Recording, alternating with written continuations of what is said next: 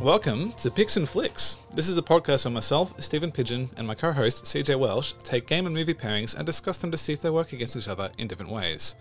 CJ is a filmmaker and producer, and I work in production across both games and film. Before we start, I'd like to acknowledge the traditional owners and custodians of this land of which we currently occupy and pay our respects to elders past, present, and emerging. Sovereignty was never ceded. It always was and always will be Aboriginal land. Today, we're looking at Deathloop and Boss Level. Deathloop is a game developed by Arkane Studios and released in 2021. It is about two rival assassins, one of which you play as, who are trapped in a mysterious time loop on the island of Blackreef, doomed to repeat the same day for eternity. In order to succeed, you'll have to die, and die again. Boss Level is a movie also with a time loop, directed by Joe Carnahan and starring Frank Grillo, released in 2020. Trapped in a time loop that constantly repeats the day of his murder, a former Special Forces agent, Frank Grillo, must unlock the mystery behind his timely demise. We picked this pairing before Deathloop had come out as they both shared time loops as its unique hook. We assumed that they would work well together, and now we're going to dive in and find out. This is your full spoiler warning for Deathloop and Boss Level. If you haven't played or watched them, we are going to spoil everything about them. And with that, let's get into it.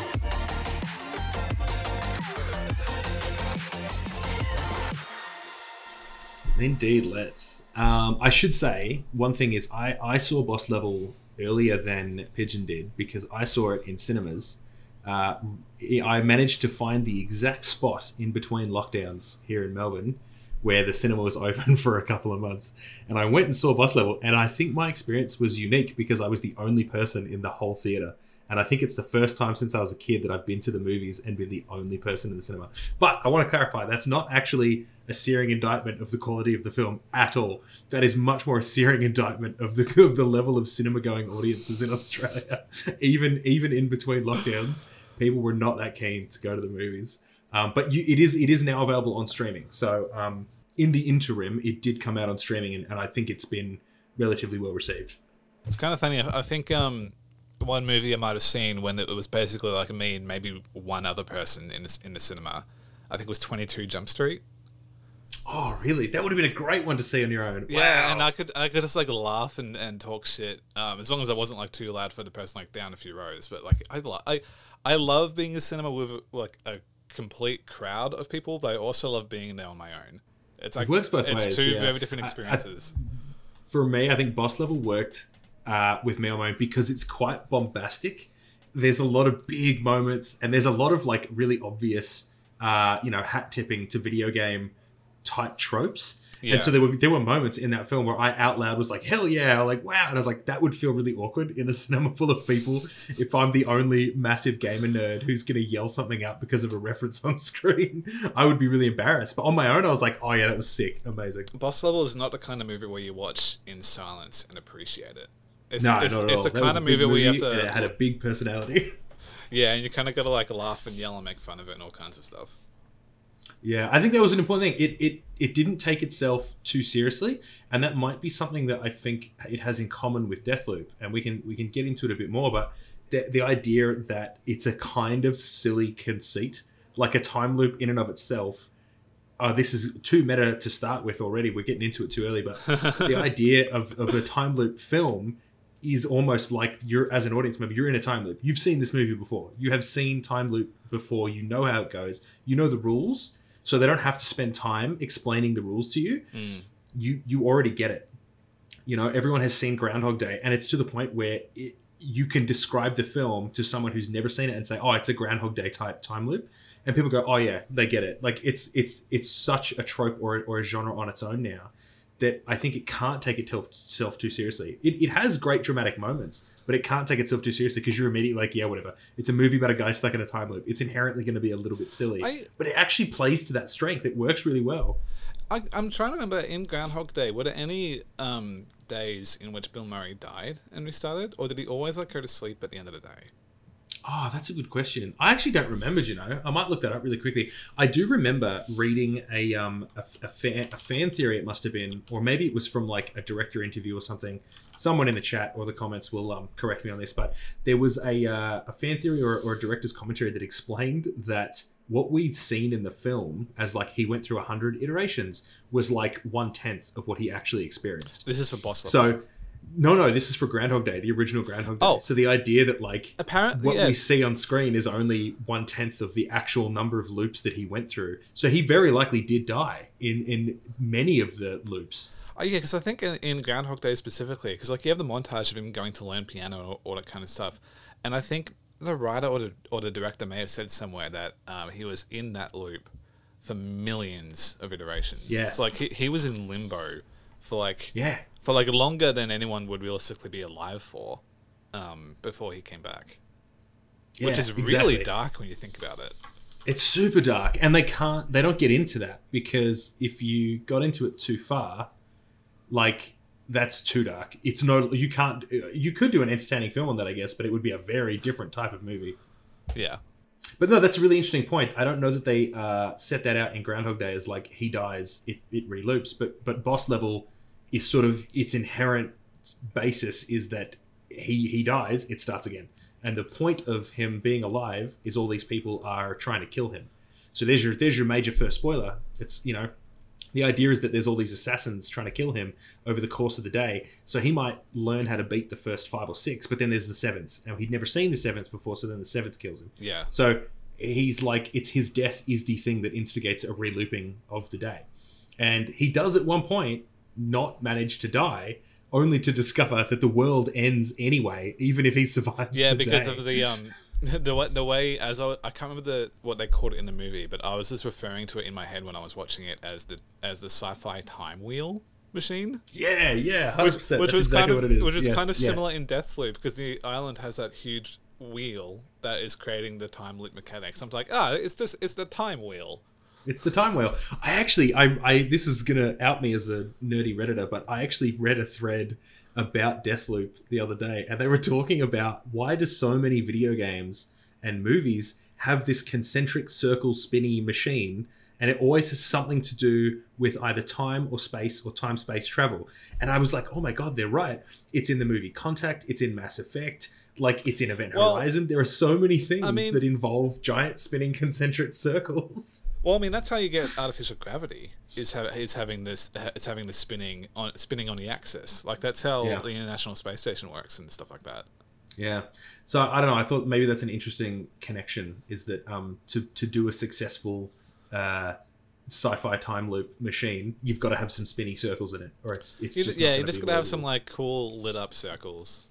That's you got to have. They have sci-fi. to be lit up too. Can't be in the dark. Yeah, exactly. But I think it's an interesting kind of thing to look at. So I think the movie doesn't take itself too seriously, and I think that's very similar to Deathloop. It doesn't take itself too seriously. It's a funny experience. I'm wondering if you caught because I watched Boss Level after I finished playing Deathloop, and there was a moment in the movie where he says the word Deathloop. He does. He actually does. Yeah, he says stuck here in a death loop of a never-ending day. Yeah. I as soon as I noticed that, I was like, oh, okay, here we go. It was fascinating. I also like the idea that in a lot of this time loop style fiction, there's a reason why it's this person. It's never like I think other than maybe Groundhog Day, where it was some sort of metaphysical trying to teach him a lesson type deal. In almost everything else, the person looping, it's because of something that they did. They have to loop, or like something that they've like accidentally come across. Like in Palm Springs, it was like the opened up like weird quantum. Exactly, thing. yeah. But in Boss Level, it's something that was done to him, and I thought that was fascinating. That like it's because he's got special, secret agent military skills, and his what I gather his ex-wife or ex-girlfriend was like. She's in the secret lab doing the secret time business. Because she took his hair. So she picked him. But it was like she picked him. She made him do this, but with no explanation. So if you just woke up tomorrow and you were like, wait a minute, this is the exact same day that I had yesterday. What the hell? You as he does in the film, you would have to spend some time just piecing together how did this happen? Yeah. Like Well, like, because in the movie too, so because they really lean hard, they lean hard into like the old like CRT screen style arcade video game style. Yeah. And it, like each day they put on as like a attempt number 100 and stuff like that, which I thought was interesting. And then it's because like thinking on that specifically with what we were talking about with Groundhog Day being millions of days. With this one, he was only in it. Like we were told, he was only in it for like 150 tries before he beats the boss, I suppose. Because he's amazing. Yeah. He learns how to be a master swordsman in basically a week. Which I did think was that bit. I was like, okay, look, yeah, we're not taking it too seriously. That stretched credulity though, where I'm like, okay, so you find the master swords person who happens to be at the local, yeah, you know, the plot convenience in that was through the roof. But you know what I found interesting is I bought it. I was like, yeah, this is silly, but it wasn't so silly that I was like, okay, this is dumb. It didn't turn me off the film. It managed to really walk that fine line between that this is absurd and yet still be entertaining. So I was into it. I enjoyed Boss Level. I like unashamedly, I enjoyed that movie. I would watch it again. It's funny. I would say it's a bad movie, but I had a fun time with it. Right? Yeah, maybe that's my point. Is like I'm not saying this movie's going to win an Oscar, right? Like it's not a movie that is going to change your life having seen it. But it's definitely worth watching. It's fun. It's a lot of fun. There are definitely worse ways you could spend an hour and a half. Yeah. I remember like two other points that stood out to me with Boss Level is... So one of the assassins that kills him all the time is Guan Yen, the sword assassin. And every time she kills him after she's killed him, I should point out. So like after she's already decapitated him, she says, "I am Guan Yen, and Guan Yen has done this." And the main character is saying about like how that has annoyed him so much, and how he knows that she says that. And like how do you know that she says that if by the time she says that you're already dead? Yeah, it sort of implies that even though he's been like decapitated, that there's like a few seconds where he's still alive or still conscious before the time loop resets, and so he's able to witness that. So it's some sort of like he actually has momentary immortality before the time loop kicks in. Maybe. Or it could just be shoddy writing. Maybe. I don't know, man. I mean, I don't want to accuse the film of shoddy writing. It's a pretty good little time loop. It's tight. It's really well structured. You know, the action scenes are amazing. Whether the story makes sense, we can maybe give it a pass on that one. It's funny. So while I was watching it, in my notes, every now and then I was just like writing down little notes of like what I was feeling during the scene and stuff like this. And one of the ones that I wrote down, I think like a third of the way through the movie, is this movie is not passing the Bechdel test. Oh yeah, 100% not. This is I don't even, how would you, it's like an old, no, this sounds horrible, but it is kind of an old school macho action movie, right? Like the character that Frank Grillo plays, the villain does have, the villain is Mel Gibson chomping on a cigar. Yeah, like it plays into the cliche. It knows what it is, you know? And I think that it does it in such a way where Frank Grillo's character is not like an unforgivable douchebag. He's not like a classic 80s action hero where he's just like, you know, palming women out the way and being like, I'm here to save the day. He doesn't do that. He's a very was that a cheeky respectable character. And he's good with kids. And he's like, you know, there's a lot of moments to make him quite modern. But at the end of the day, he is an action movie dude doing action movie shit. They blow up a helicopter, you know, he's stabbing people. But yeah, no, it doesn't pass any Bechdel type test at all. It's very much about him and his journey saving the day. They chucked in a Wilhelm scream in there too, which I noticed. Oh really? Yeah. I didn't pick up on that. That doesn't surprise me though. I think it was right like when he hijacks the helicopter and like kicks a guy out. There's a Wilhelm scream. There you go. Yeah, I'd believe it. That it feels like it's that kind of movie. It needs to have that in there. Yeah. Also, the end of the movie just kind of ended for me. Like I thought it was going to be like another like 15 minutes or so of him like doing the last day, but this time high stakes because it's not going to loop. He has to make sure he does it perfect. But no, he walks into the time wheel machine, and it's just credits finish. Yeah, I wasn't stoked on that because I kind of wanted to know if it would, like does it just the day just continues, and then what about all the destruction and things that have happened in the course of that final day? And like does it just that he just dies and that's what breaks the loop and it gets to continue, or did he somehow reset the loop a final time but now it's not a loop anymore? That was the bit that wasn't clear to me. You know, another thing too that this makes me think of, which in Deathloop, some of the characters actually talk about and think of too, is with each iteration of the day, all those days that happen, like what exists there in that realm while everyone who was in that realm goes to another day. Like, is that just a what's the word I'm looking for? Like a void of nothing? Like, what exists for the continuation of that iteration? If it does. Well, that's that question, isn't it? Of like, is a time loop actually a time loop, or is it really just a multiverse, moving from piece to piece in multiverse? Yeah, like, are you just going into a different universe and having another crack? But does that mean that the universe that you just left behind continues just without you? Yeah, there was that's a heavy question, man. Yeah, pretty sure Rick and Morty did an episode on that too. I'm pretty sure they did. There was it's one of the best ones. It's the Vat of Acid episode. And it becomes clear to Morty at the end that that was multiple universes and that he left all of them behind. And he's been murdering like all those versions of him. He's been murdering versions of him that have been existing the entire time. It's quite a dark way to teach a lesson, but that's classic Rick and Morty. There, they took an idea of this time loop thing and went, right, how dark could we get with this? But it's true, you could get really sinister. I found that Deathloop has moments of being quite sinister, but its overall tone is quite lighthearted. If you dig into the lore a little bit, that's when you start to get into like, oh my goodness, this is pretty heavy. But they never do that on the surface of the game. It's there to have fun and be enjoyable. Well, there's also something that kind of surprised me with Deathloop was that it wasn't all inherently about the time loop. It was because like so much of it too is it's 60s and 70s inspired. It's very James Bond inspired, and like that whole aesthetic and the music and like the style of it was just, I thought, so amazingly well done. I loved it. It's really good, actually. Yeah, I mean, there's one major spoiler here. If people haven't finished the game, you can skip this bit. But at the very end of the game, when you finally do break the death loop, and you're there with Juliana, and you've got the two pistols. Mm-hmm. So that's the reveal that this game takes place in the same universe as the Dishonored series. And is in fact the 1960s. I didn't make that connection. Universe. Because like now that you've said so it, you guys watching can't see this, but Pigeon's face, he's like, "What?" Yeah, that's the thing. Yeah, so the pistols that they use when she even says specifically, she's like, "Yeah, whale oil cartridges." That's the Dishonored universe.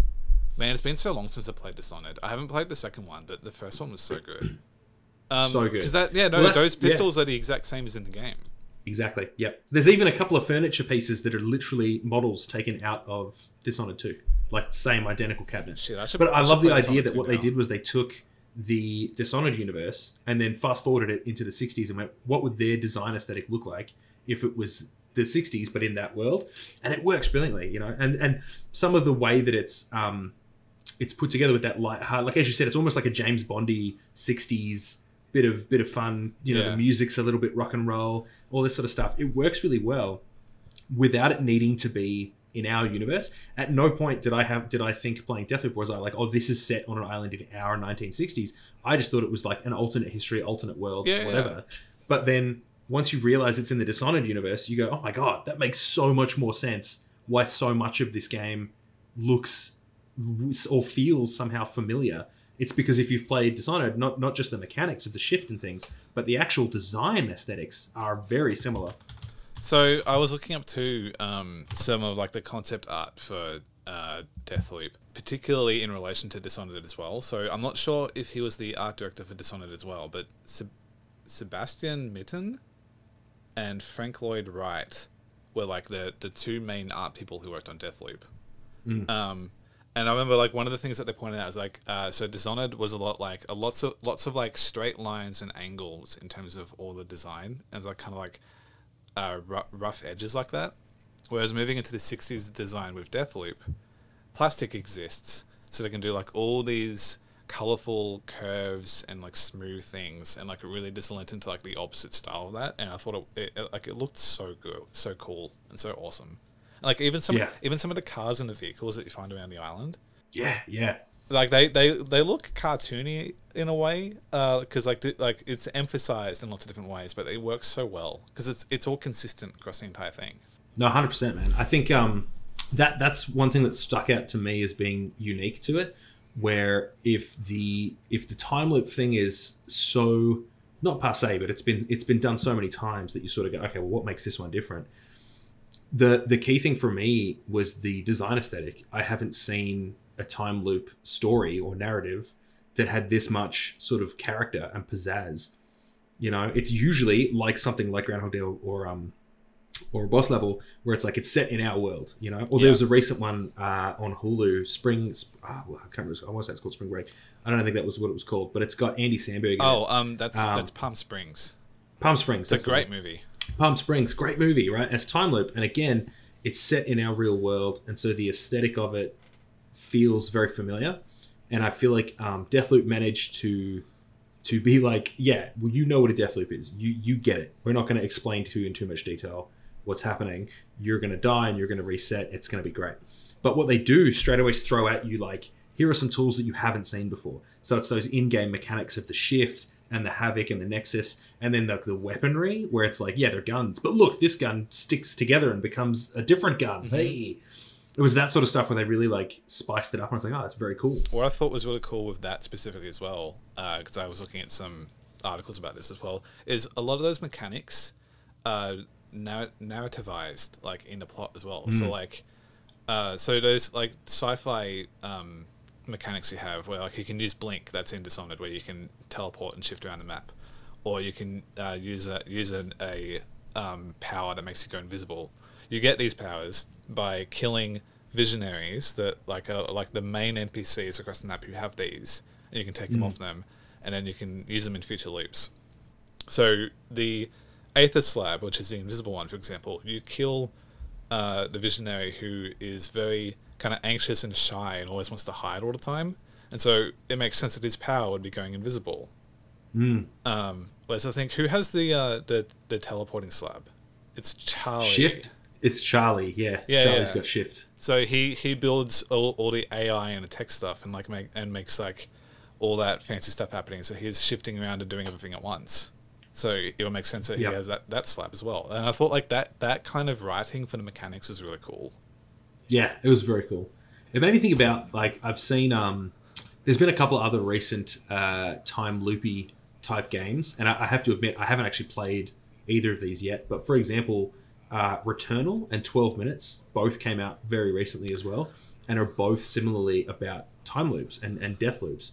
And I kind of thought it's interesting that we picked Deathloop to go with Boss Level, because you kind of think we could have picked something like 12 Minutes, but it's not. It doesn't have the same vibe.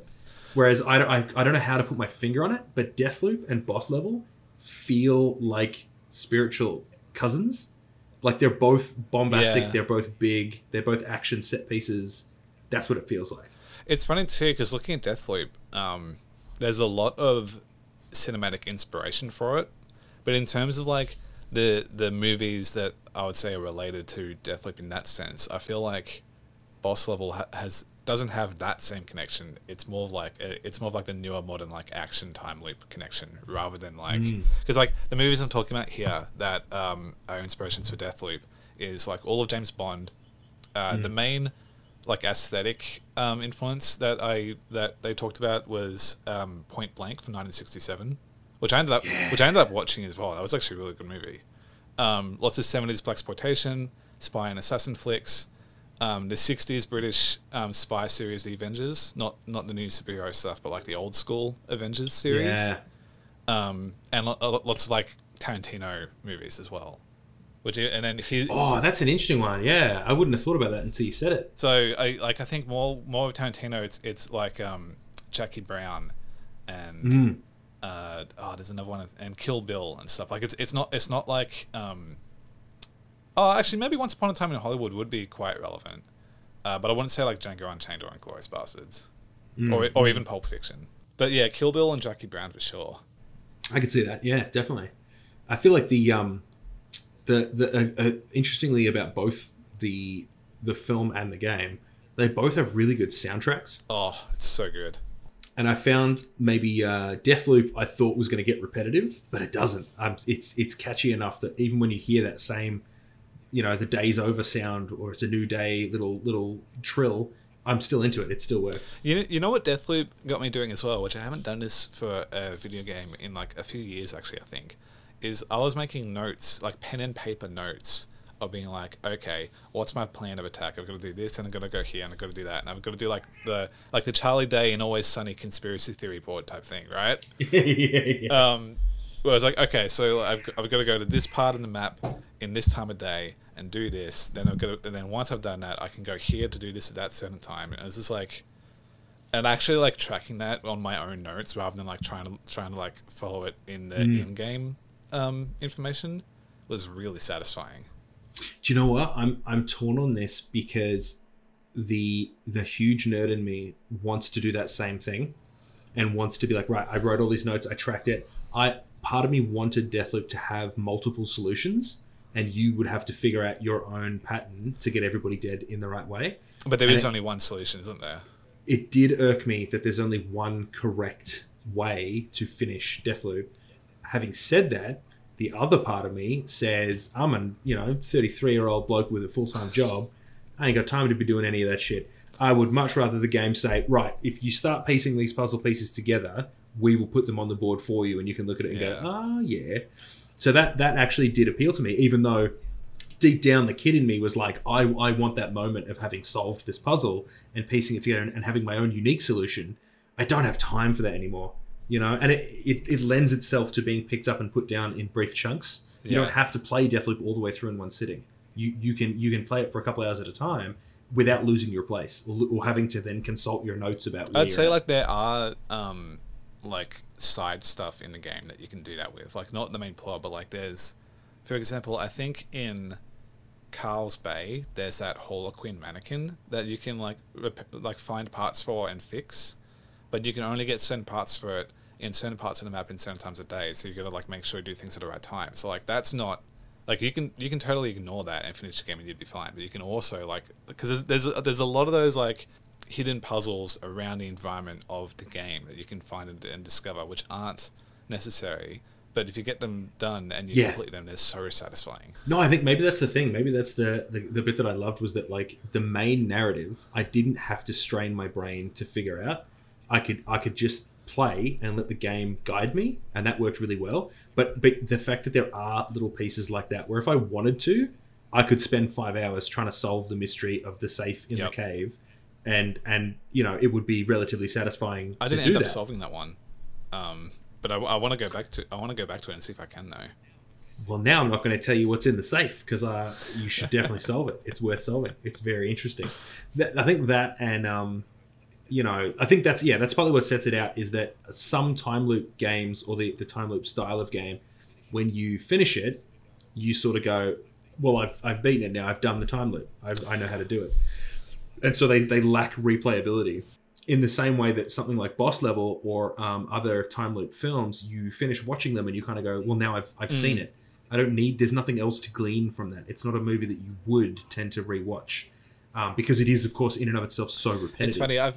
However, Deathloop doesn't have that problem. I want to go back and play it, even though I've finished the main story. There's other stuff I want to do. The multiplayer was a huge part of that. Being able to have to either be invaded by other players or to do the invading means that, like, even if I finish the story and I'm like, oh yeah, that's fun, the actual gameplay loop is so much fun that I'm happy to just do that. I don't need the story mechanic to keep me engaged in the gameplay. It was funny. There was a couple of times when I noticed that you were playing Deathloop on Steam, because I know you can specifically invade your friends' games.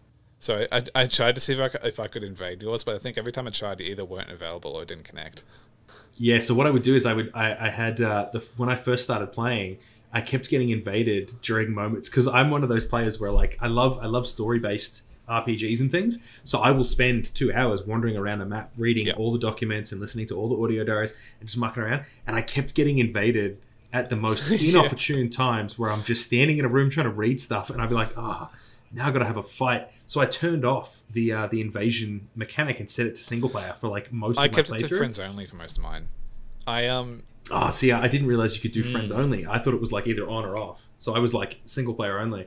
But I should have left it open. I ended up doing a bunch of multiplayer as I was wrapping up the story. I was like, okay, I know what's going on now. I understand. I've read everything I think I could read. Let's do it. And I ended up having an absolute blast. I think what I did too. So I had it for friends only mode for most of it, and like towards the end as well, I put it to online. And the first time I put it to online and started a new map, immediately I got invaded. And then like very soon, I had not seen them at all. They just stabbed me in the back and killed me immediately. And then I came back because you have 3 lives in the game, and just like ran towards them and blasted them with a shotgun and killed them. Yeah, that's the trick. There's like it's not as simple as say like the Dark Souls games where you can do an invasion and kill someone and like that's the end of it. Like you kill somebody and then they can come back. Like you have to do it a few times in order to actually win. So there's like the added challenge, and I found it was fascinating that even on that meta micro level of you invading someone else's game, you now have your own mini Deathloop. Yep. You're going to kill them, they're going to loop back and try again.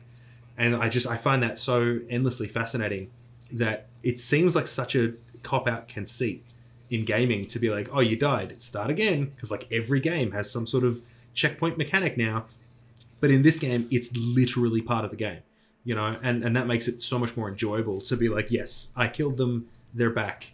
But I'm actually on board with that mechanic instead of being like, oh, not again. I found it really interesting. I really like too that in that sense too, when you open up the game, it kind of gives you the option. Because like the main story in the single player is you playing as Colt trying to break the loop. But if you want to, you can play as Juliana and protect the loop. And this brings me to kind of another point I wanted to talk about. Because in a lot of time loop movies or shows and games and stuff, it's not often where there's more than one person stuck in the time loop with you. Palm Springs does it with the 2 of them, but it does it in like a rom-com sense.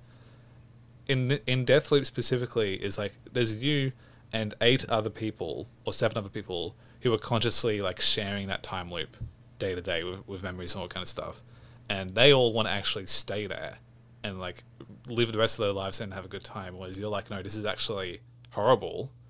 I need to work out how to stop this. That's what's interesting to me is as far as I'm aware, only Juliana and I've forgotten his name, Colt. Only Juliana and Colt are aware that they're. Oh, that's right. The other visionaries. Everybody else thinks it's day one. Yeah. They know they're in a time loop, but they think it's the first day of the time loop.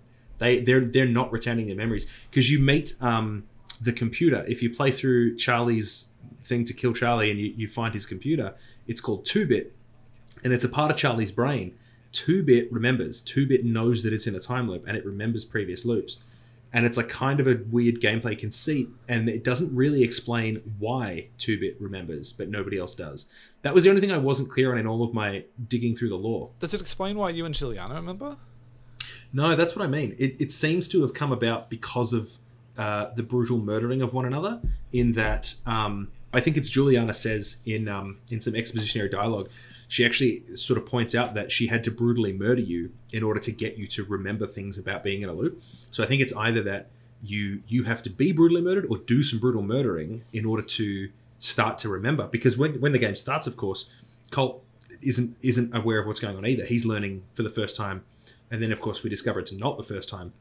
Colt's been on a murderous rampage many times, but seems to have some sort of amnesia. So I don't think we get a literal explanation as to what instigates the memory function, but there is clearly a way to kick it off, and it's just that the other visionaries never do. Well, it's also because you come across other versions of yourself. I think most of which seem to be younger than you, but a couple of them also seem to be older than you, where you've clearly been doing this before and have tracked and progressed information before, but then you've forgotten as well and had to restart remembering things again. So it's interesting seeing that, and then it makes me think too if Juliana had the same thing, if she just remembers everything from the get-go. This is the where it starts to get a little bit dark. You remember I mentioned at the beginning where like if you dig into the lore, you start finding that there's really dark stuff going on here. It appears, if you read through it, that Colt was originally on the island in like the 1917 or 1912 or somewhere thereabouts. So he's significantly older, apparently, than he looks. And it's because when he broke the loop the first time, he went into the future and ends up in the 60s and discovers that he has a daughter. And that's why Juliana is roughly the same age as him. It's because of his massive time jump. So there's this theory that like maybe that's why his memory is kind of broken, because he's jumping back and forth. Yeah, okay, so I didn't actually properly realize that with Colt volunteering for that rocket test, he actually like jumped into the future to the 60s. Well, what seems to be the case is that he didn't like get in the rocket and jump in forward in time. The experiment is what traps him in the time loop in the first place. So he's been in two different time loops. He's in the time loop for the military, and when he finally breaks out of it, he ends up in the future in a mental institution because, of course, he rocks up and he's crazy because he's like, I'm in a time loop. So they put him in a mental hospital, and that's where Igor finds him, and they pulls him out, and they form Eon and go back to the island. And he ends up in a second time loop. Yeah, that makes sense. Because, of course, that's one of the main conceits of Deathloop. Actually, similarly to Boss Level. Hey, maybe we knew in advance. We definitely didn't. We had no idea that this was the case. But in both Deathloop and Boss Level, the time loop is intentional. It is instigated intentionally by someone activating it. It's not like an otherworldly, it came from God, accidental black hole type time loop. Yep. It's like, no, science figured out how to do it and did it intentionally to start for a reason to have the time loop. Yeah, it's so cool. We've maybe that's it. We the idea as a society of like, we're so afraid of death, or we're so afraid of it all kind of being meaningless, that we need some sort of eternal life. And that's, in Deathloop you get the Eternalists. They're aware that they're in a time loop. They just aren't aware that it's day 7,000. They are all under the impression that it's day one. And so you sort of, they're there to escape death, and they have. Yeah. They are successfully immortal. They've done it. But they're also unaware of it. It's the monkey's paw of you can live forever, but you have to repeat the same day over and over and over again with no idea that you're doing it. That's a curse, right? But they don't know that. So in the loop that they have successfully instigated, they win. They get to live forever. And then you sort of realize maybe that's Juliana is trying to stop Colt, not out of spite, but because, Colt's the only one out of 8-9 people who is trying to break a loop that they all collectively decided they were going to start together. Yeah. I was wondering too, so through the loops, does Colt age? Because you find other versions of him that seem older or younger. It's unclear. I don't think he does, because even those versions, a lot of it is done through colouring and costume. So it's unclear whether he's actually older or younger. There was the one exception to that when he gets to, if you go to the Horizon base in Carl's Bay, that Colt is clearly younger. Yep. Because at that point he's talking about Juliana being a daughter. Which, and for me that reveal was great, because I was not guessing that was going to be what it was. I figured there was going to be a twist, but I was shocked. That was interesting. And I did that Juliana kind of mission line last. Like, I did all the other visionaries first, and then I finished up with Juliana. And so having that reveal towards the end of the plot for me was great. Yeah. No, I think it worked really well. That again, maybe it's that interesting thing of there's some subtext here in both Boss Level and Deathloop, which is about generational life, right? The idea that like living forever through through what you leave behind. So in Boss Level, Frank Grillo's character, whose name escapes me now, but his he doesn't have a great relationship with his kid, to the point where the kid in the film doesn't know that it's his dad. There's a strong implication that he suspects it, but he never actually says it. And so it's almost like he finally becomes happy that he can solve the loop, the death loop, if you will, by sacrificing himself, because it's okay, because it means that his partner and his kid are going to live on. And it sort of feels similar in Deathloop, but of course, major spoilers, when you do finally break the death loop, both you and Juliana survive. But it's almost like he realizes that in order to break the death loop, all the visionaries, including himself, have to die. Which implies all the other visionaries would have survived as well. Yeah, exactly. It seems like it resets to the beginning of that day, but now it's in real time. The island's all messed up, and I think it's interesting. And the sky was all different. Yeah, the sky's all broken and shit. Like whatever causes the anomaly is, There's the big theory online at the moment is it's to do with Dishonored's DLC for Dishonored 2, Death of the Outsider. And the idea is that like magic is broken at the end of that game. Like huge spoilers for Dishonored, Death of the Outsider, sorry. Sure, that's fine. Yeah, there's like basically you kill the outsider and magic is broken now, throughout the whole world of Dishonored. Ah, very cool. And so it's kind of like whatever the ramifications of that are what causes the anomaly that this Deathloop island is set on, Blackreef. And so they've been in this Deathloop potentially for hundreds and hundreds of years.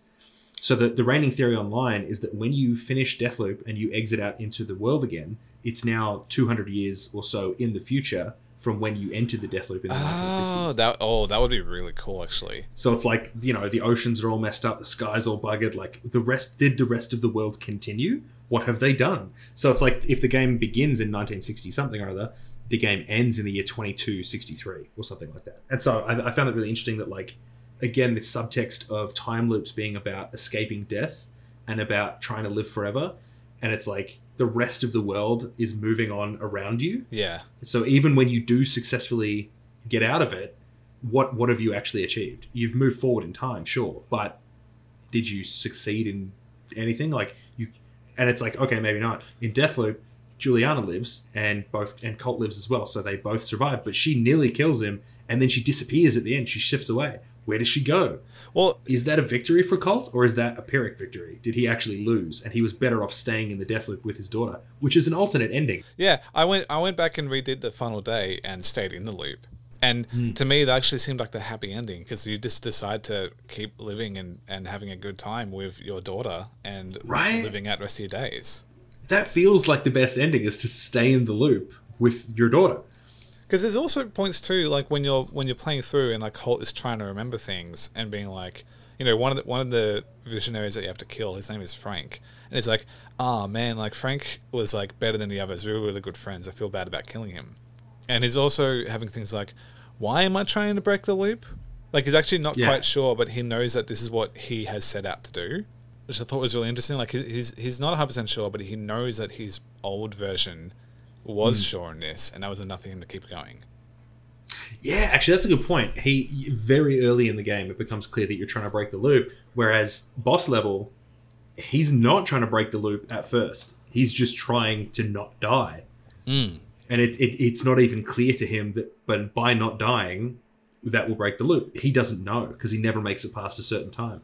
So for him, he's more in a groundhog situation of like, I don't understand how I got here, and I don't understand how to get out, so I'm just going to try not to die.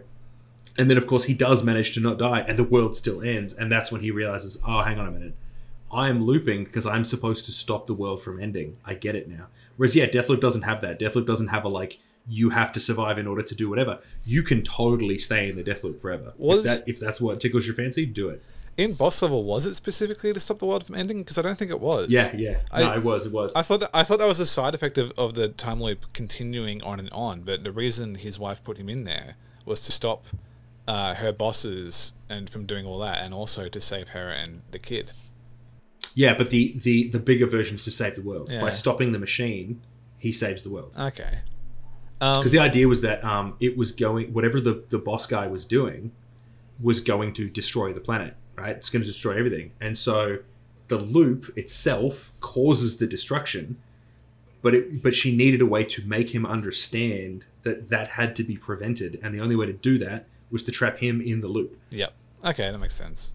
With Deathloop 2, another thing that I thought could be really interesting, hopefully they might do this as a DLC or something, but because it's confined specifically to the island, as like the rest of the world time moves forward, it'd be cool to see like someone like stumbles across the island, kind of maybe in a Bermuda Triangle situation, and it's an outsider coming in and joining the death loop or the time loop, and like what effects does that have? Yeah, that'd be cool. That's one thing that's not made clear, is like, what happens if somebody from the outside stumbles across the island? Does it appear as though the island is just doing that loop and you can see it? Or is it like the minute you step on the island, you're now part of the loop? Like, it's not clear if it's like, is it just that being on the island makes you part of the loop? Or did you have to be there the day that they flip the switch to start the loop? Maybe you might not even be able to see the island too, because like the time wheel is creating that kind of like rift thing. Yeah, that exactly. That covers the entire island, which we don't know what it looks like from the other side of it. So maybe the island just looks like it's not there. Yeah, I would love to see some DLC on that, and I would love to see some DLC of Colt's original breakout in like 1917. So it's the military experiment, and he has to break out of the loop. that would make for some great DLC. Yeah, I love too the exchange that Juliano and Colt would have sometimes, being like, all the other visionaries there are important and were chosen for some reason. Colt was just the test subject.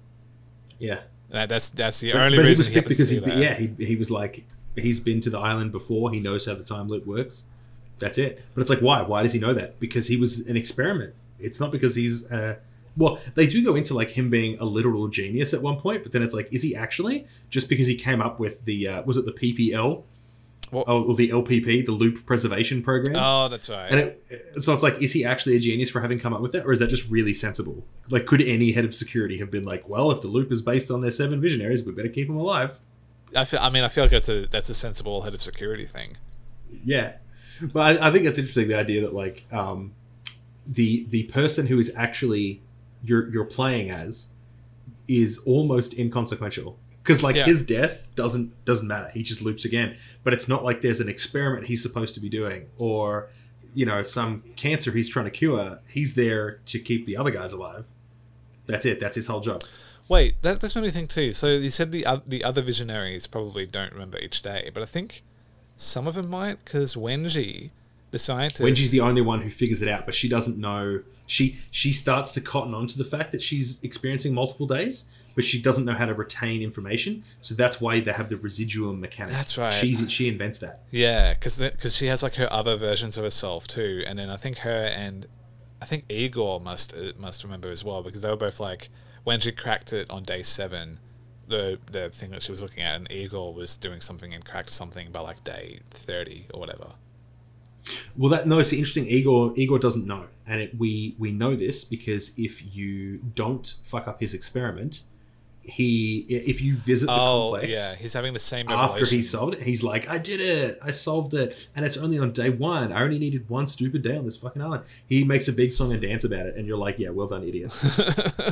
Whereas no, Wenji's the only one who she doesn't retain memories enough to do anything useful with it, but she is aware that it's been more than one day. She knows it's not day 1 anymore. She just doesn't know what day it is. Yeah.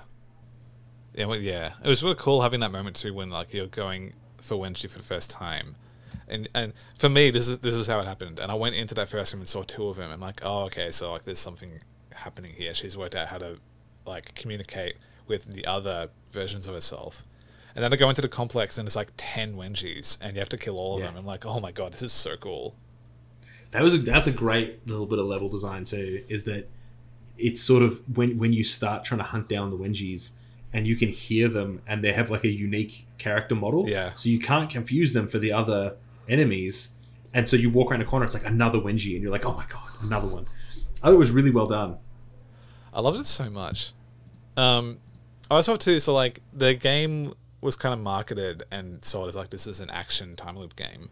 But it really is much more focused on like the plot being the underlying thing, but it's also more of a puzzle game than it is a shooter.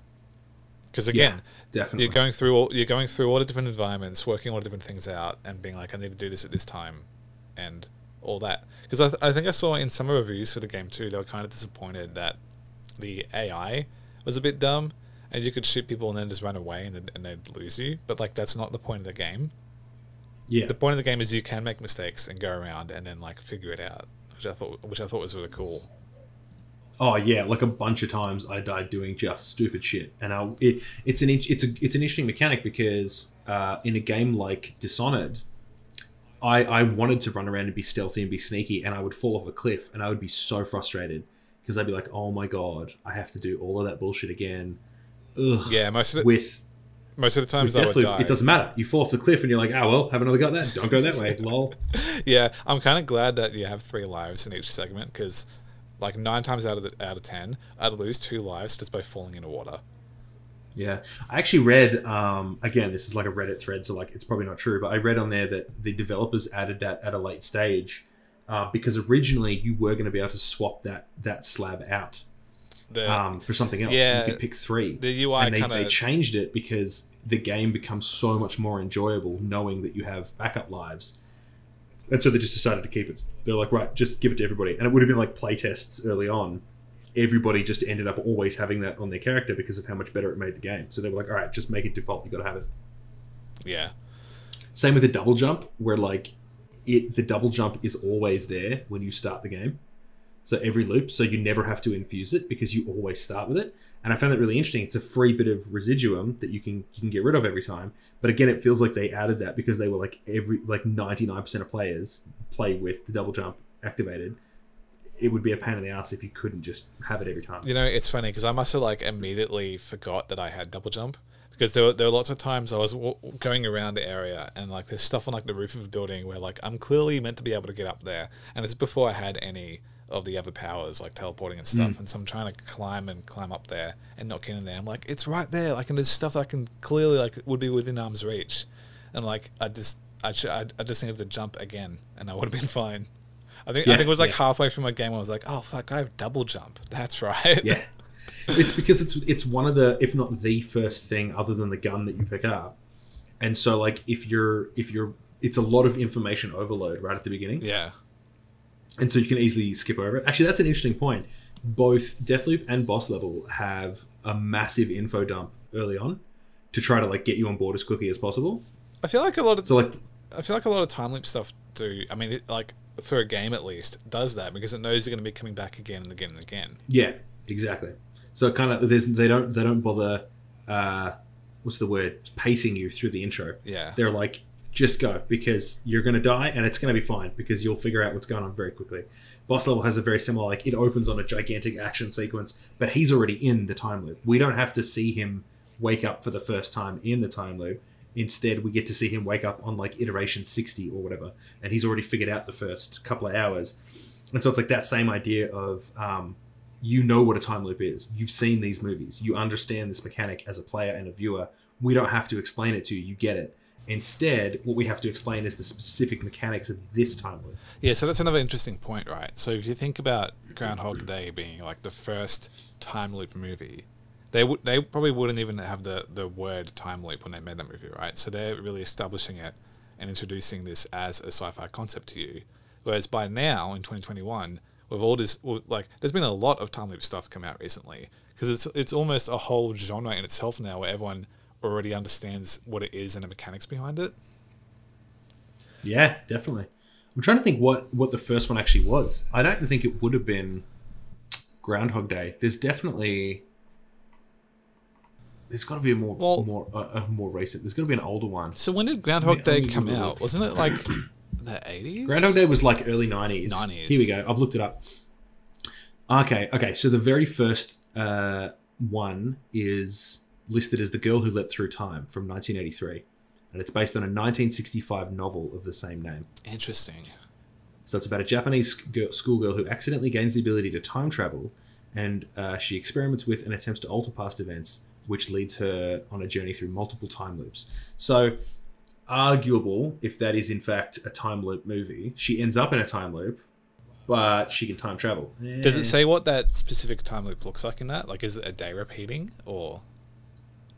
Nah, let me open up that Wikipedia page. Let's have a look here. Because I feel like time travel movies are very different to time loop movies, right?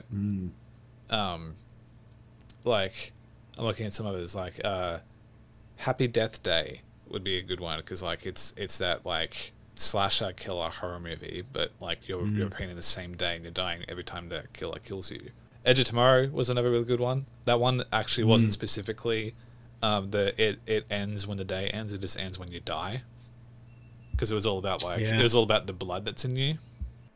So this is interesting. Okay, yeah. So the book and the film of The Girl Who Leapt Through Time, she gains the ability to time travel, but then misusing that power leads her to end up in a time loop of the same day. Interesting. So that might be the first version. There must be a book that's earlier than that, surely.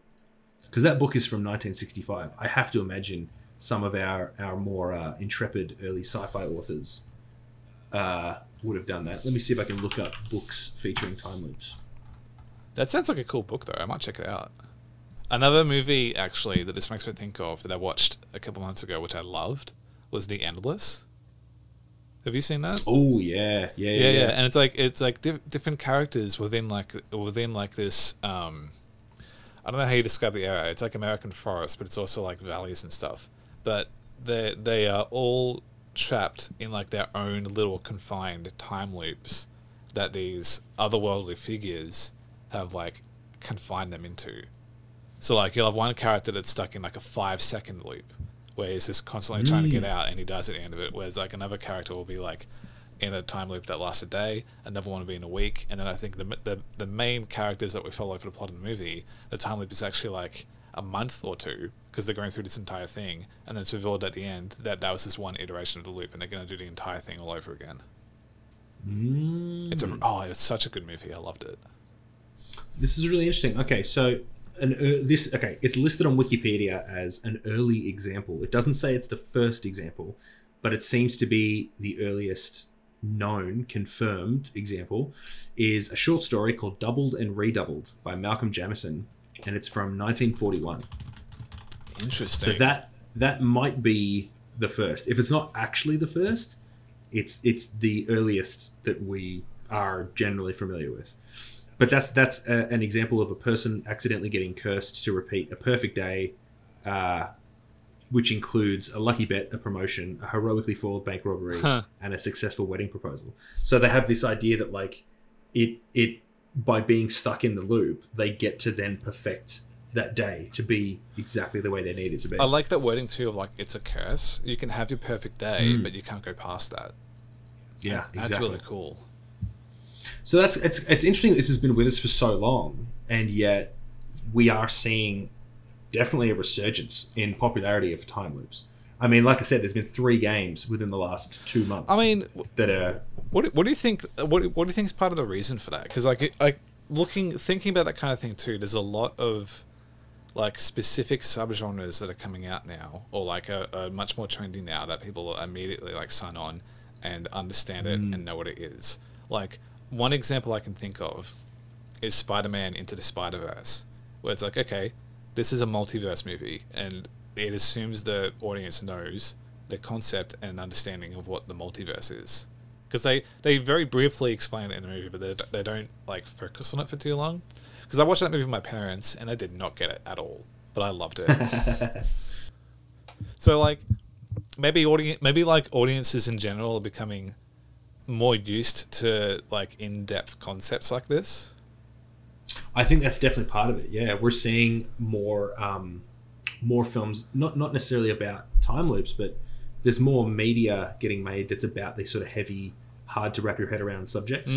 I mean, the really obvious ones are, we see a lot more of this stuff happening in the resurgence of the Twilight Zone TV show. In Black Mirror. I can't recall if Black Mirror has done a specific time loop, but I feel like they might have. Well, I mean, they not. I mean, you could argue Bandersnatch is a time loop. Kind of, yeah. I know Twilight Zone did one recently. It was quite good. But yeah, you've got stuff like that, and then you've got, films coming up that tackle these sort of crazy subjects. Not necessarily time loops, but certainly imagine, films like Tenet. Trying to pitch Tenet 20 years ago, you'd be like, what the fuck are you talking about? Now, people are like, I still don't get it, but I can watch it and kind of try to get it. So like audiences are becoming more open to this type of mechanic. Maybe that's why we're seeing it in games too. Having 3 games this year, all based around time loops, there's something zeitgeisty about that.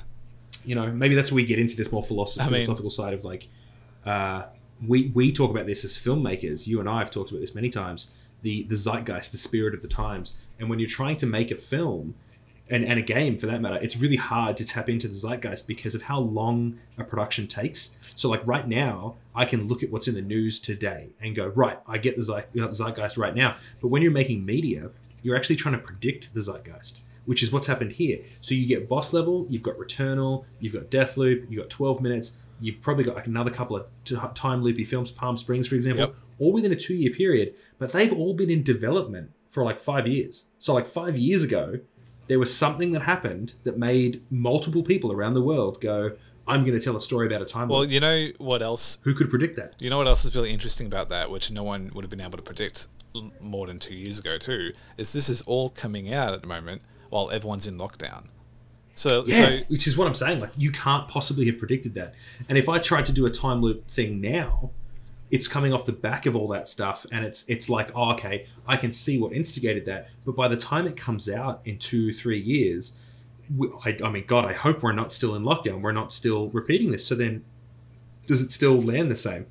You know what I mean? Or have I missed the zeitgeist? Because it's like the idea of like if you do a vampire film. Yeah. If I tried to make a vampire film in the year that True Blood came out, it would not be successful. When did True Blood come out? And it's because I can't even remember when True Blood Was came it- out. was Now, it- a few years. I'm trying to think. It went for what, 3 or 4 seasons? Before or after Twilight? It was definitely after Twilight. Okay. But it was like during that same period, which is what I'm getting at, is that like that means that the Twilight films and True Blood were in development at the same time. Yeah. Right? And because they're both based on books, the books were written at the same time because they came out around the same time. So there's a zeitgeisty thing there where something was happening in the world around that time that made them go, vampires are hot right now, or they're going to be hot in 2 years. Let's do it. Zombies were massive for a brief period of time, but they're not really anymore. I was going to, specifically with zombies, I was going to talk about, with that point, is like, because there's a lot of trends in genres that everyone will eat up. In like, from like 2008 to like 2012, 2013, zombies were huge. And then like Twilight was happening, so vampires were huge. Pretty recently, like past 2 years, true crime has been like the big thing that everyone loves to binge. And I think at the moment, if you don't want to say time loop, because like time loop seems to be a pretty big thing at the moment, but the other one is like battle royale games to the death genre, like Squid Game just came out on Netflix, and there's been and it's like, okay, they're capitalizing on something that's happening now, but you have to realize Squid Game must have been made. Yeah. Like they started making that last year. There's no way that they made that 2 months ago. So there's a movement or a progression that happens where we go, okay, time loops are happening right now. There's 4 or 5 things about time loops. Time loops are in our mass consciousness as a society. But if I were to start making a time loop film today, it wouldn't come out for another 3 years. So I would miss that boat. I would have missed it. So like, what did I not find? Or what did I not pick up on 3 years ago that would have had me in the same boat right now, where I could be like, yes, my time loop film has come out. So it's really hard to latch onto that zeitgeist. Well, and it's this idea that like we don't know what it is. Right now, there's 20 films in development that feel the same. They're all about something very similar, but they're not going to come out for a good couple of years. And I don't know what that is. I'm not involved in those meetings. I couldn't tell you for sure. But in about 3 years' time, we're going to get a whole slew of films that were made during lockdown, during the pandemic, and they're going to feel similar because they are. Because the people making them were all feeling the same thing. But unless you can nail what that thing is, you can't jump on that bandwagon. It'll be too late. And like that's a really interesting point too, because like studio execs and writers and producers and directors are all like trying to think of like what's going to be big 3 years from now. And like, well, this is where you can get your tinfoil hat on and be like, Hollywood executives get to decide what's in the zeitgeist. They don't try to predict it; they just make it. You know, that's when you're the news maker. Well, to be honest, like some of the big studios can do that. Yeah, 100%. Yeah.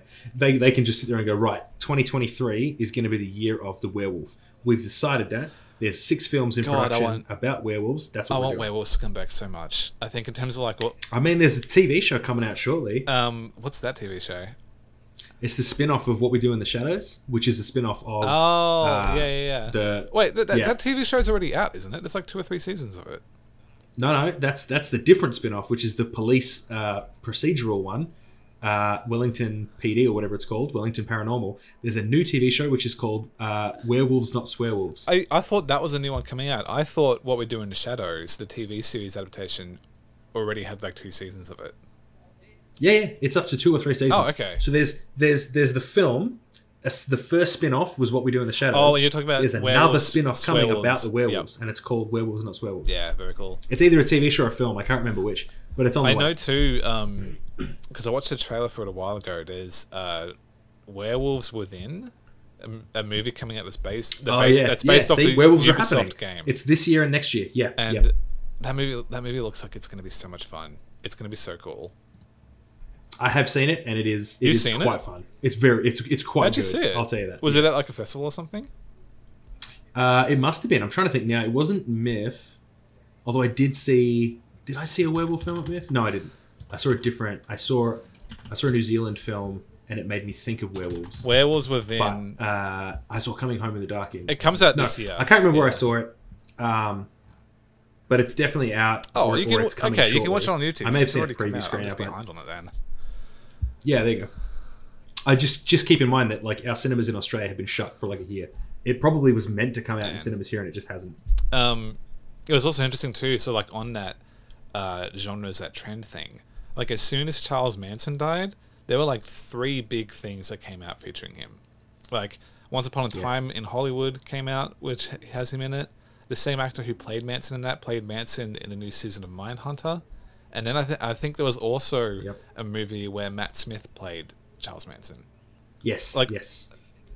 It is interesting because that's when you can predict the zeitgeist, right? So all of those projects were in development at roughly the same time, but for different reasons, and they all happen to be timed perfectly, right? So it's stuff like that where you can kind of go, okay, for example, here's a massive thing that you're all going to figure out and go, oh, how did CJ predict that? He must be a genius. Not a genius, it's just math, right? 2023, February specifically, is the 20-year anniversary of the coalition announcing war in Iraq. You're going to see multiple TV shows and films specifically about the war in Iraq come out in 2023. And I can tell you one now, I'm going to give a shameless plug. I am developing a feature film about that exact thing. I can't promise it's going to get made. We're still trying to raise the funding for it. But I am not the only person having those discussions. And so this is one of those moments where I am in the Zeitgeist meetings. I have been in meetings with multiple distributors who have said, oh yeah, we've got another project similar to that. There are other people. And it's like, we're all thinking the same thing. The anniversary's coming up. So sometimes you can predict the Zeitgeist. But when it comes to things like time loops, why are time loops happening this year? There's no way 2 to 3 years ago they could have predicted that everybody would be stuck in their house reliving the same day over and over again. Suddenly time loops become topical. Well, here's another thing, like thinking about time loops. So movies coming out with like time loop as its main genre or its main attention grabbing point, right? Good in theory, but when everything coming out is a time loop movie, what more is it going to have that's going to make people like choose your time loop movie over the other time loop movies? Do you reckon, like, and this doesn't have to specifically be time loop movies, but do you reckon that's also a thing where like you're looking at a genre of a movie, but it needs something more than just that genre for it to be interesting enough for someone to watch it? So, like these days, definitely, yeah, because we've seen Groundhog Day, we've seen all these other things. Yeah, no, it has to have something. So, there was a South Korean zombie movie I watched a couple of weeks ago called Zombie for Sale, and it's a zombie rom-com, right? And we've actually had a few of those before, right? But it was so like lighthearted and refreshing, and it was about like a South Korean family who are scam artists, and I can't remember they come across like the first zombie. And the premise for the movie is if the zombie bites you, your age goes backwards, so it becomes like a fountain of youth. Ooh. So they capitalize on this, trap the zombie, and start selling zombie bites to everyone in the village, and everyone lines up and starts giving them money. And then the delayed effect, like a few weeks later, is everyone turns into a zombie. And it's a great hook. Good hook, and it's the movie's hilarious, and it's so much fun. And by the end of it too, they actually, spoilers, they cure the zombie virus and bring everyone back. So it's high stakes, but then like it's a nice resolution too. So it's actually like a good family movie in a way as well. So there's a few takes on top of like just the zombie thing there, right? It's the rom-com, it's the play on like how the zombie infection works, and then it's also like, how's it playing with the characters being like, this is a scam artist family. Of course, if they find this, they're going to exploit it, and then there's a reason the zombie outbreak happens. Yeah, I mean, well, it works. You're quite right. You have to have something extra. Palm Springs has the same thing, right? It's a time loop, but it's a rom-com time loop. We've seen comedy time loops, and I've seen maybe romance time loops, but I haven't seen a rom-com time loop. Now I have, right? So if you were trying to pitch me a rom-com time loop, I'm immediately going to ask you why it's different than Palm Springs. Because that's the new point of reference. Boss Level has a similar issue of being like, it's an action time loop, and my brain goes, okay, why is it different from the various other action-y time loopy films I've seen? And the answer is because it's not intentional. He didn't start the loop. He's trapped in it. He doesn't know why he's in it. Or that the real hook for that movie is that there's a bunch of assassins trying to kill him. And you're like, oh, great. Okay, so thus it feels video gamey, and so they really lean into that. That's with all the CRT monitors, and he visits an arcade. They really tie it into, it feels like a video game, and like that's the hook, right? It works. it's really interesting to kind of go, okay, if I'm going to think of time loop films, what would I do differently? That's so hard to nail.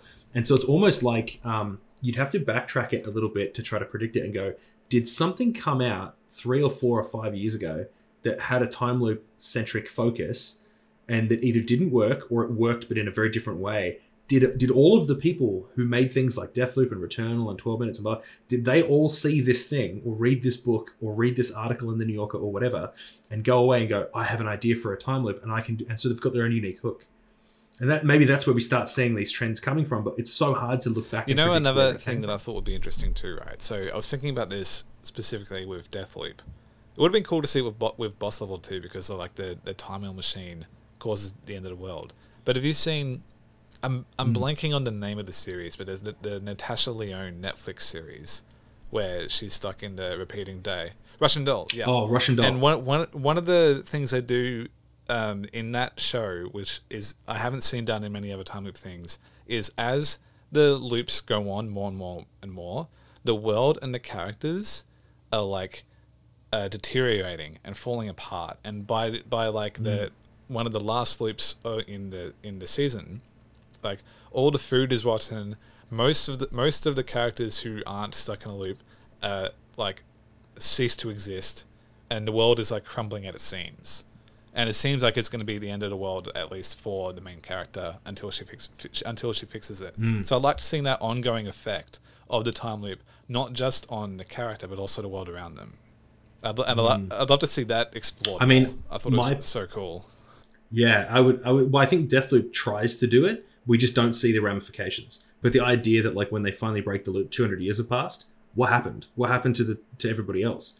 Is it just the island that was in the loop, or did they loop the whole planet for 200 years? Like what is going on? Yeah, like what might have those outside ramifications been? Yeah, it's pretty fascinating. I like we could get real tinfoily here, right? And be like, okay, I've thought of a reason why the zeitgeist works the way that it does, and why the 1920s had a pandemic. This whole time loop thing, right? We can get a little bit tinfoil hat here and go, okay, where does the zeitgeist come from? How do we predict this, right? Why is there a pandemic in 2020, but also in 1920? What if the whole world has been on a time loop this whole time?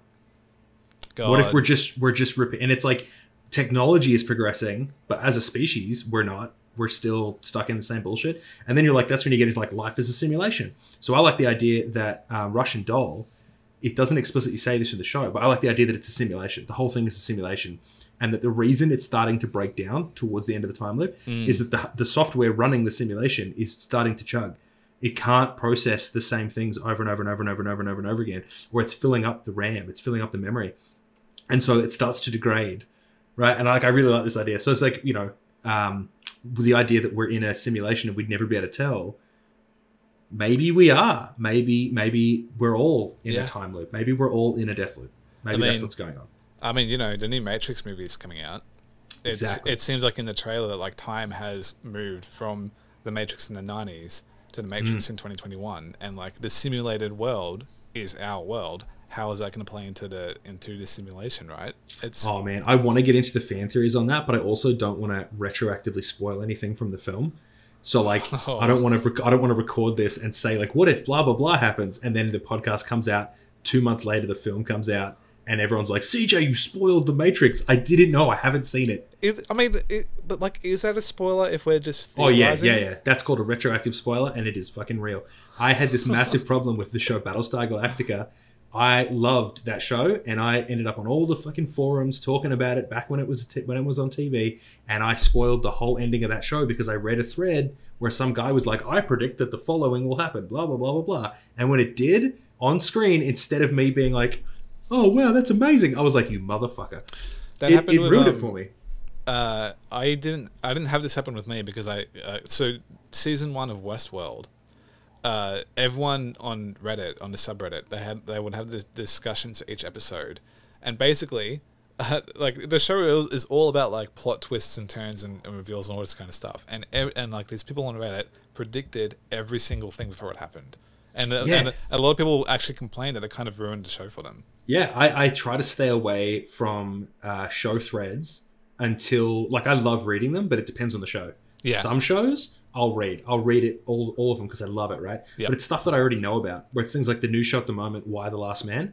I will happily read the threads on that because I've read all the comics. I know what's going to happen, so nothing can spoil it for me. I need to but start other shows that. like Foundation, this is going to lose me all my nerd cred, but I never read Foundation. I know I should. Yes, don't at me. I'm aware that it's a formative sci-fi, blah, blah, blah, blah, blah. I haven't read it. So I will not read the threads for that show because it will spoil it for me. You say you're going to lose your nerd cred. This is the first time hearing of it. I don't know what that is. Oh my God, Pigeon, you need to educate yourself. No, look, at minimum, here's my recommendation for you. Here's my recommendation. Don't read the book. The show is already happening. Watch the show. What was the name because of it? if you read the book now, it's just called Foundation. It's an Isaac Asimov series. But it's on Apple Plus. If you watch it on there, the first 2 episodes I think are out, maybe 3. Watch them. Don't read the book, because all I've read online so far is that everybody who read the book is massively disappointed, and I fucking loved that show. The first couple episodes blew me away. I am so impressed. If it turns out that the book is infinitely better, great. I will read it after the show is finished. But I do not want to have the show ruined for me. And most people online who are like, oh, I read the book, the show is terrible. Fuck you guys. The show is amazing. It's just probably a bad adaptation. I don't need to spoil that for myself. I can just enjoy the show. I can talk about like adaptations and that whole thing for ages, because like if you're adapting something for a new medium in a new audience in a new time, oftentimes it shouldn't actually be exactly the same as the old thing, unless like that's specifically what you're going for. You know what we should do? We're going to put a pin in this, because we should pick our next episode should be a direct adaptation. Well, it's not going to be out soon, but what I want to do is The Last of Us, the game and okay, we will do that eventually. But for the next episode, we should pick something that's a straight adaptation so that we can hash this out. Okay. Because I agree, I love it, but we're running over time. Like we can't do it today. I think for me though, the interesting part about that is that getting into those threads and predicting things, retroactive spoilers is a thing. Absolutely. If someone had told me, or if someone had predicted the ending of Deathloop to me, and then it happened, I'd be mad, because I'd be like, yeah okay, you didn't straight up tell me that it was a spoiler because you didn't know, but you predicted it, which took the wind out of the sails when it finally happened, and that irks me. I hate that. That's a good point too, because like if I had, because playing the game, because like the reveal of Juliana being your daughter, because I wasn't even having an what's the word I'm looking for? Inkling of that thought. Yeah. It blew me away when that was revealed. If I had started that game with someone mentioning, like, maybe this is a thing, then the fact that it's in the back of my mind, so when it actually happens, I'm kind of like, oh, well, cool, exactly. But also like, all right. This reminds me too. So when I played BioShock Infinite, I bought it when it came out, and I remember, so I pre-ordered the game, but when it came out, I couldn't play it when it came out because we'd used our monthly internet download data limit. Mm-hmm. So I had to wait like 2 or 3 weeks before I could actually install and play it. And I was really excited for this game. And I had to very specifically block myself from going on like Reddit and everything related to BioShock, because I wanted to go into that as blind as possible. And I did. And holy shit, it was so worth it. This is also why... It makes a difference, yeah. This is also why I've stopped watching movie trailers for movies I know I'm going to watch. Like if I already know I'm going to watch it, I don't watch the trailer, because I'm like, all it's going to do is spoil shit for me. Yeah, and like the less I know about something, the better, and it makes the experience so much better for me. All right, we might have to leave it there. We're going to run out of time, but I think that's an excellent point that you make there, Pigeon. I'm into that. Yeah, I've got some ideas for some direct adaptation pairings as well, so we'll decide what that's going to be. All right, well, thanks everyone for listening. This has been Picks and Flicks with Deathloop and Boss Level. Oh, actually, CJ. Do you think they work as a pairing? I think they do. I absolutely think they do. They both feel what's the word I'm looking for? They're bombastic. I've said it a few times, but they are. They're big. They're loud. They're funky. There's some great fashion. There's some great music. They feel spiritually connected, even though it's not an adaptation. They're not in any way officially linked. The stories aren't even that similar, other than the fact that they're a time loop. But I can happily tell you that they feel like they belong together on a shelf. Absolutely. Interesting. My take actually was going to be like the only thing they have in common was time loop and maybe some video game stuff. For me, I didn't think they work as a pairing. Wow. That's amazing. I thought Boss Level was more akin to just kind of like an action movie, especially like a dumb action movie where, you know, the villain is Mel Gibson chewing a cigarette. Chewing a cigarette. Wow, that's very different. Whereas for me, Deathloop, was very much more akin to like 60s spy revenge movies and blaxploitation and James Bond and that kind of thing. I think like for me that's where the difference was. Like if I'm playing Deathloop, I'm playing it more for that spy assassination mystery 60s thing. 60s. I think that might just tell more about our play styles. And also like what stands out to us as well. Blowing shit up. I was going in. I mean, this is me. Whenever it's an option with games. Man, I can words today. To sneak in and stealthily and plan out my route and be very like specific and precise with what I do. I like to try and get in, kill the target, not alert anyone else, and get out.